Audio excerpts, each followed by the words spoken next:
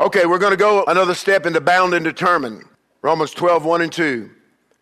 Paul starts to talk. He says, I beseech you, therefore, brethren, by the mercies of God, that you present your bodies a dead sacrifice.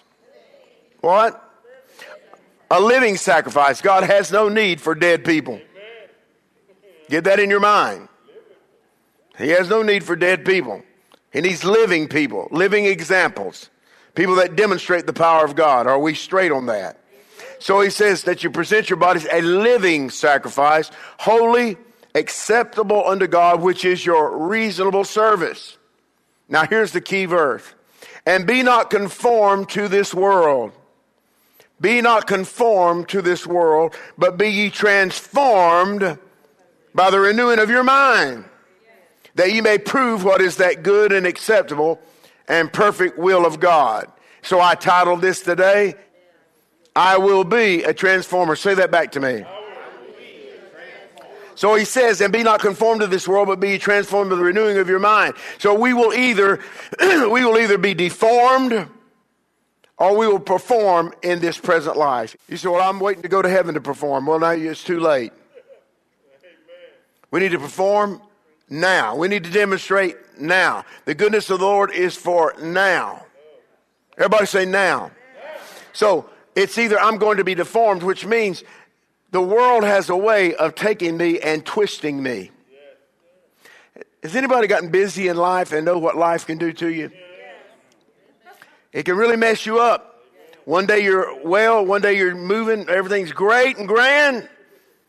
Business is off the charts. And then all of a sudden,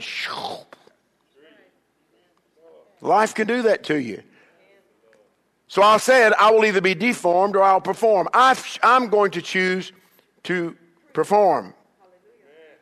So what do you mean? Deformed. That means I will be twisted in an unusable form, or I will move as God He's developed me to be. He's created me to be. I will not be twisted into an unusable form, but into a form that God can use me.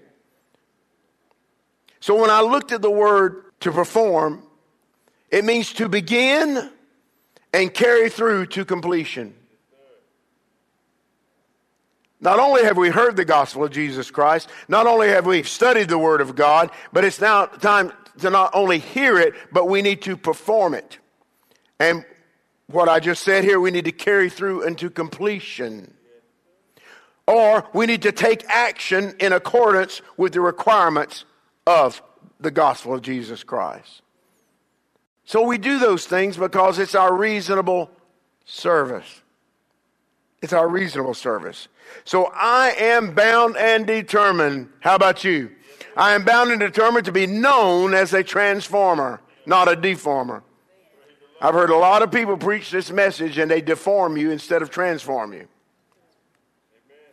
I'll come into a service and it will be more of a downer than an upper. And I don't know about you, but the gospel is good news. It's not bad news. So I want to be lifted up, not put down.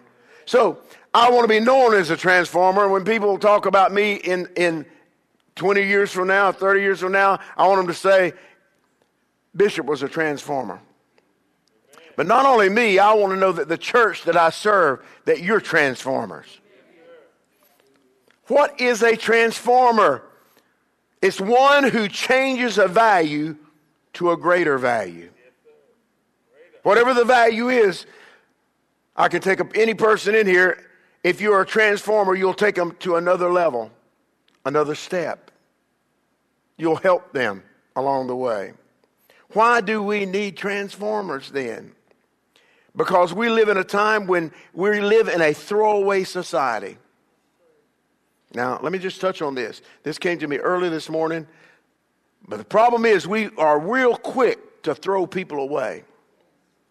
If they don't look like we look or act like we think they should act, or wear what we think they should wear, or have what we think they should have, we throw them away.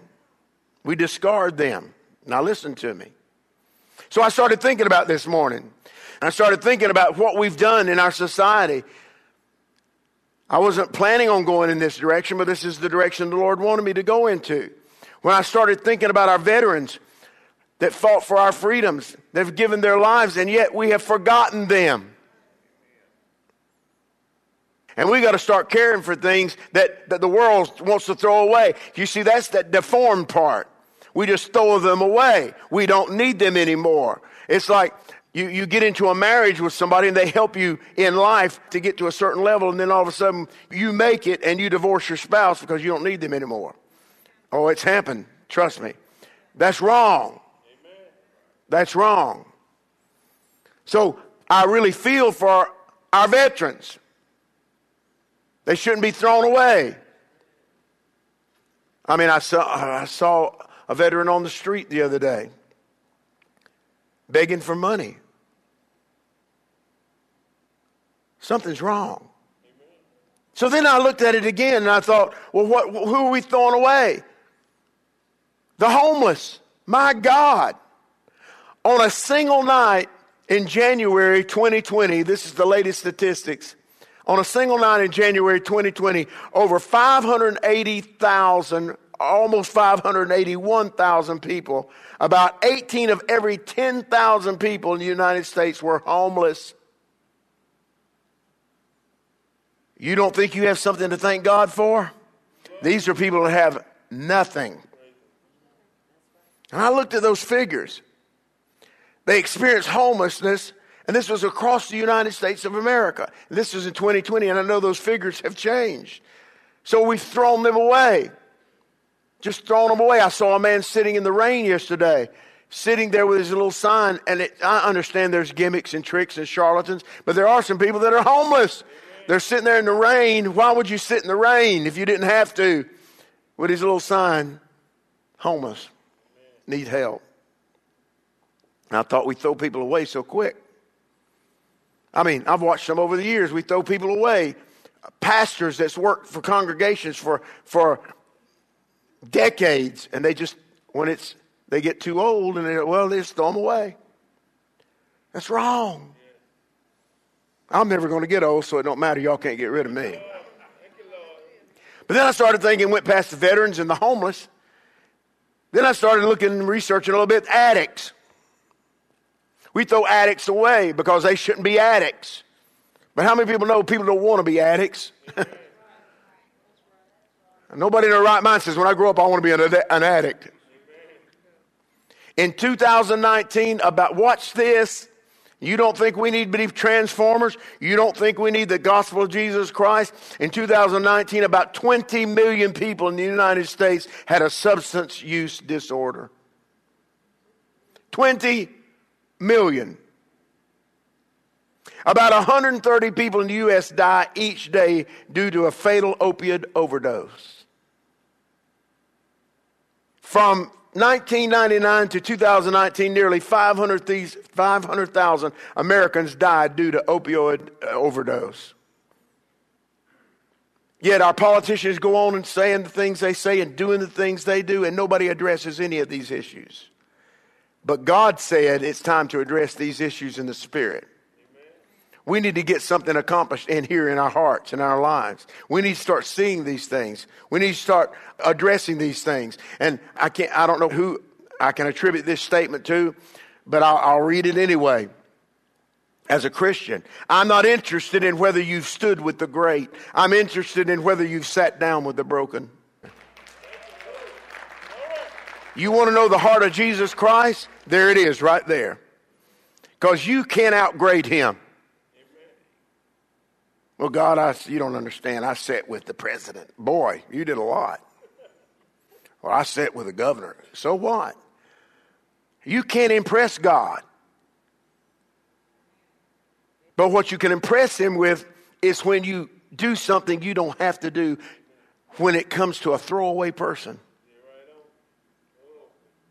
Because I've helped people before that were throwaway people. People that were close to me said, leave them alone. They're no good. My father he said he was in a general council one time, and this is the truth, I won't mention names, but they asked my daddy not to help this preacher. They'd thrown him away. But how many people know that one action doesn't throw away the whole pie? And my daddy said to them, in following the gospel of Jesus Christ, he said to the panel, what do you want me to do with this man? This is what they said. Let him go to hell. You wonder why I preach the way I preach? My daddy said, I can't do that. And he backed out of the denomination we were in. He himself left. And that man that he helped became one of the strongest ministers in the United States of America. Are you hearing me? The point I'm trying to make is don't throw away somebody. They're valuable in God's sight. They're so valuable. People that they overlook, you don't know what God has planned for them. So we need the power, the church. We do, individuals. We need the power of the living God living in us, dwelling in us. We need to be what Jesus died for. And if something I said today has not struck at your heart, it ought to. Because there's people today that are suffering. And you say, well, it's their own fault. The Bible says time and chance happens to us all. What if something happens to us? We need the power of God. The church should be known as a transforming power, not a deforming power. Why? Because we, in fact, we're literally the breeding ground of the future, of sons and daughters of God. People of the Most High God, a place where authority is realized and is accessed. We need this authority. The church of the living God. Notice I said the church of the living God. The church of the living God is a place where the devil, the enemy of our soul, is defeated, not just temporarily halted. He stopped. How many people want the enemy of your soul to be stopped? You say, well, I don't believe in the devil. Oh, really? Well, he believes in you. I don't want to temporarily halt him. I want him to be defeated. So when I speak of you in the church, I speak of a place where the word is sent out that brings change, that brings reformation, that brings transformation. A word that changes things, not just where we amen it. I don't need your amens. I need your action. And it's not only to heal individuals, but it's to heal nations. The Bible says in Psalms 107 verse 20, He sent His word. He sent His word and healed them. Let me say that again. Psalms 107:20. He sent His word and healed them and delivered them from their destructions. Now to me, this is real power. When God, His word enters into a place and heals everybody there, delivers people from their destruction, that to me is real power. You see, I'm not just praying for headaches. I'm not just praying for headaches or backaches. I'm praying for heads of states, heads of nations, that they will be turned from their wicked ways and their destructive mechanisms. There's going to be a great change come on the planet if people don't wake up. Make no mistake of it. If we keep going the way we're going, where people don't care and it's a throwaway society, it's going to get devastating. It's going to be devastating. Who causes this? Who is directing this destructive mechanism? Ephesians 2:2. He said, where in time past you walk according to the course of this world, according to the prince of the power of the air. Who's the prince and the power of the air? Satan himself. The spirit that now worketh in the children of disobedience. This prince that I speak of wants to reduce you. Now watch this. We're talking about you individually and the church. I'm talking about us being bound and determined to get something accomplished. This prince that I'm speaking of wants to reduce you the church to praying and having faith for bills. The enemy wants to reduce us to just having faith to pay our bills. Oh, there's much more to it than this, friend. He wants us to be bound and determined to trivial things. That's the enemy. Why? Because it does not harm him. He doesn't care about that. Satan doesn't want us to stand our ground and take the dominion that God called us to take. So why am I bound and determined? I am looking for a group of people, maybe it's sitting here today, that are the same mindset to take back what the enemy has stolen. And in Proverbs it says, whatever he's stolen, it's coming back 6 or 7 times. But what has he taken from you? But if you have dominion, as the Bible teaches it, you don't have to worry about having things. You don't have to worry about having things if you take dominion, because we will possess them already. That's why I say things do not move me. It's the kingdom I'm focused on. Kingdom of God. Matthew 6:33. A verse we all quote. But seek ye first the kingdom of God and his righteousness, then all these things shall be added unto you. So when you're focused on the kingdom and his dominion and his rule and his reign, things are going to come to you. Because it's part of the word. That's what he said you'll have. So what are you trying to say? When nations bow their head, there will be an abundance. Problem is, most of us don't bow our head until there's a tragedy. But there's coming a day when we will bow our heads. And we will give glory to God. And listen to this. This is important. Isaiah 45 verse 23 says this. And this is a promise. I have sworn by myself. This is God. I have sworn by myself, the word is gone out of my mouth in righteousness and shall not return, that unto me every knee shall bow and every tongue shall swear. Romans 14:11. For as it is written, as I live, the Lord is speaking, saith the Lord, every knee shall bow to me and every tongue shall confess to God. So whether you like it or not, it's coming. I believe we're going to have to wake up and shake up. And know that it's more than just a song and a dance and a sermon and a prayer. That God truly is looking for a people to invest his power in, where they can do something. So you have to understand personal victories are great. In our jobs, in our healing. But as long as our enemy can keep us focused on ourselves, our victories will be small. But when we start to believe for the whole, well, let's just say for cities, for states, for nations, then we will see the power of God flow like a mighty river. Because now we're starting to care what he cares for.